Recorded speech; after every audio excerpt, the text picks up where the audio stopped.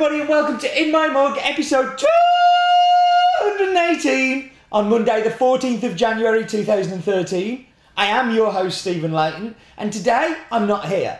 Well, I'm not here, but I'm there, but I'm here, but I'm not there, and yeah, I'm in El Salvador as you are watching this. I've uploaded it from my hotel, fingers crossed. I'm on a buying trip where I'm going to Guatemala and Costa Rica as well. So I recorded this before I left, but I'm not here, but I'm not... Are you confused? Because I'm confused too. Let's get out of this hole and let's just get on with the news! And hangover cure has gone very well. Lots of shops taking this as guests. Lots of you guys signed up for this as a second subscription. So an In My Mug subscription and this. You are kind, amazing people. Do remember, if you are going to subscribe, it will stop as soon as you run out of hangover cure, and we're about halfway through, so you haven't got long to get your name down. None of these will ever make it onto In My Mug, I promise. This is just for this subscription, so a chance to have, just to add a little bit to your subscription. So yes, and work is starting on the next of the brew guides. Top secret, but I think you're going to love it. We've got two in mind. The first one's going to be the easy one, second one is going to be tough, but that's going to be coming soon. And do you like my shirt? This was a present by Igor, who is one of our Ukrainian watchers and really special friends. And look, we've even got my name on the back. Igor, this is so good. This is my Christmas present. It came a little bit after Christmas and I'm so pleased with it. Thank you so much. I'm going to be wearing this when I'm also in Central America. So thank you, Igor. You are the kindest man I think I've ever met. And I don't deserve to have lovely customers like you. So thank you. And that was the news. And moving on from that, it's time for 20 seconds on. And this week it's on Brazil. I'm pleased 20 seconds is back. Let's get this going. So, are we ready? Are we steady? I'm just making sure I've actually put it in right. And we are off. Coffee production in Brazil is responsible for around about a third of all the coffee made in the world, making Brazil by far the world's largest producer, positioning the country's held for over 150 years. Coffee seeds had to be planted in the country, as obviously it's not indigenous because it's only in Africa. But the first bush was planted in 1727 in the state of Pará. And according to legend, was by the government. 20 seconds on.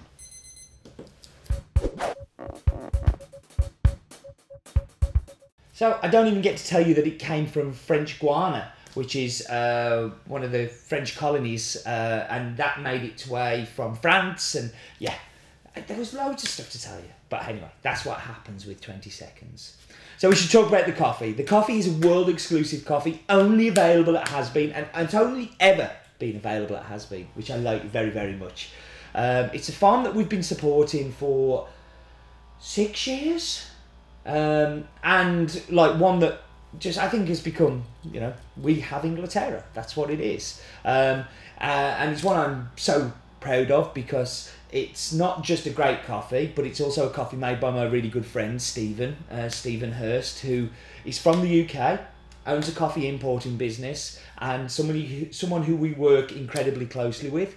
So it's nice when you can buy coffee from a mate. I'm saying that, we buy lots of coffee from mates, but this is one that was a mate and didn't have a farm before he became a mate. So the farm was originally called Fazenda Toca da Onca, which means hiding place of the wildcat.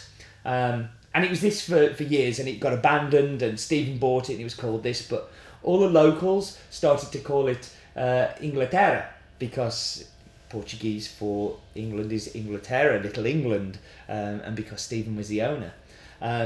When Stephen took the farm, it was properly abandoned. So he had to start from scratch, he had to prune back all the coffee trees, he had to kind of clear lots of land, clear lots of weeds out. And he found a few old trees that, were still there. So he looked, and there were Icatu, and there was Acacia, and there was Catucaí.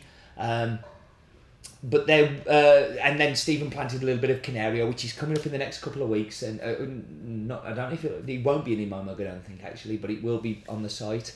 The altitude of the farm is 950 meters to 1300 meters, and yeah, it's an absolutely beautiful farm. This varietal is Achaia, and Achaia is incredibly rare. So it's a mutation from Mundanovu, which is another very famous Brazilian varietal, and that's rare. But Achaia is even rarer. The only times I've seen it, apart from in this coffee, is in Cup of Excellences. So I've seen Cup of Excellence lots come through with Achaia in, but I've never seen it anywhere else. Yeah, it's a really, really interesting varietal. It's very susceptible to pest. It's very low yielding. It's not a very easy coffee to grow, but the taste is amazing. And I think you're going to agree. So it's time for us to go and do the meh bit. And yeah, I'm looking forward to tasting this one. It's the map bit. No expense spent. It's the map bit. So time to zoom up and zoom out. This one's recorded a little jerky, so you're going to have to kind of go with me on this. I don't know what I did wrong, but we're going into Inglaterra. I'm trying to zoom out a bit here. Now you can see around the town there's like an edge. It's gone really jerky for some reason, but you can see here, and I'm trying to show you here the little bit of the topography, so you can get an idea of the kind of hills that are going on and the movement. It's a beautiful farm. I mean, it is so close to the city, and you can see like this outline of volcanoes of all around the city there. So that was the jerky map bit.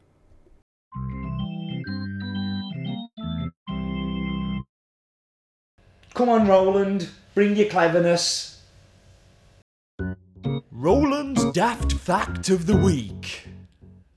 As Stephen has already said, Brazil produces over 30% of the coffee grown in the whole world and is the largest coffee producer. In 2009, it produced almost 40 million bags of green coffee and exported over 27 million of them. Brazilian coffee is the base for 90% of espresso blends brewed on the planet. Is that one coffee enough for you, Steve? Roland's Daft Fact of the Week. Isn't Roland touchy? All I said last week was his fact wasn't very coffee-like. He goes and makes 3 facts, 3 incredibly interesting and clever facts, as he always does. So, Wheel of Death. Last week we had Presso. This week I'm having with milk. And it's time to give it a spin. Where it goes, nobody knows and cares. Lungo. Woof. That was a close move. Right, lungo it is. I don't like lungos, but I shall make one. I shall do that, and I shall be back with you in just a minute.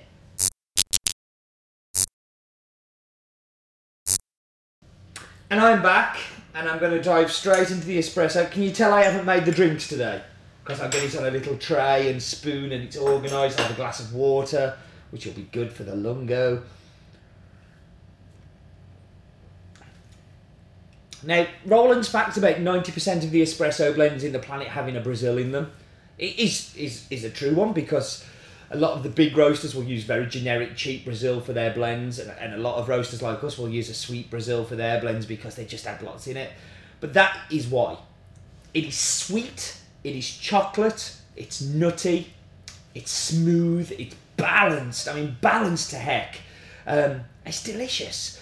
It just is a really, really good coffee. That is a great espresso. So into the milk.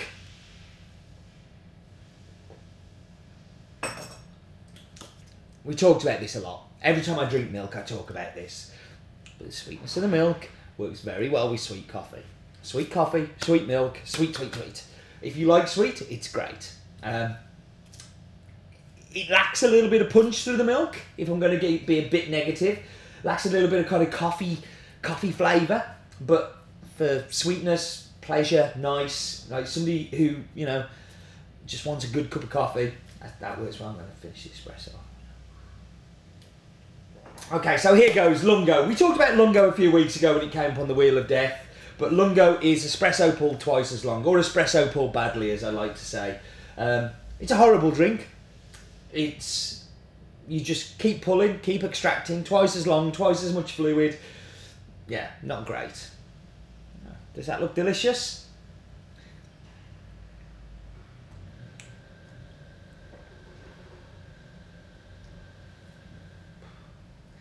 Enough.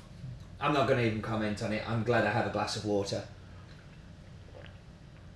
I don't know if anybody would like the longer. After that beautiful espresso, that is just way, way too long. But hey hum, that is the Wheel of Death. Okay, time for the Pinboard of Doom. This has very kindly been sent in by Simon Glover. Shrewsbury Coffee House have been amazing to me, sending me stuff in. This is from Simon, and this is just a picture of his a drink he poured that he was particularly proud of, and quite rightly so. I wish I could do milk like that. It's very cool. Thank you, Simon. Your support is much appreciated. Because this is coming out early, I haven't done a descriptive scale, so I'm going to skip that, but we're going to go straight on to the staff clip.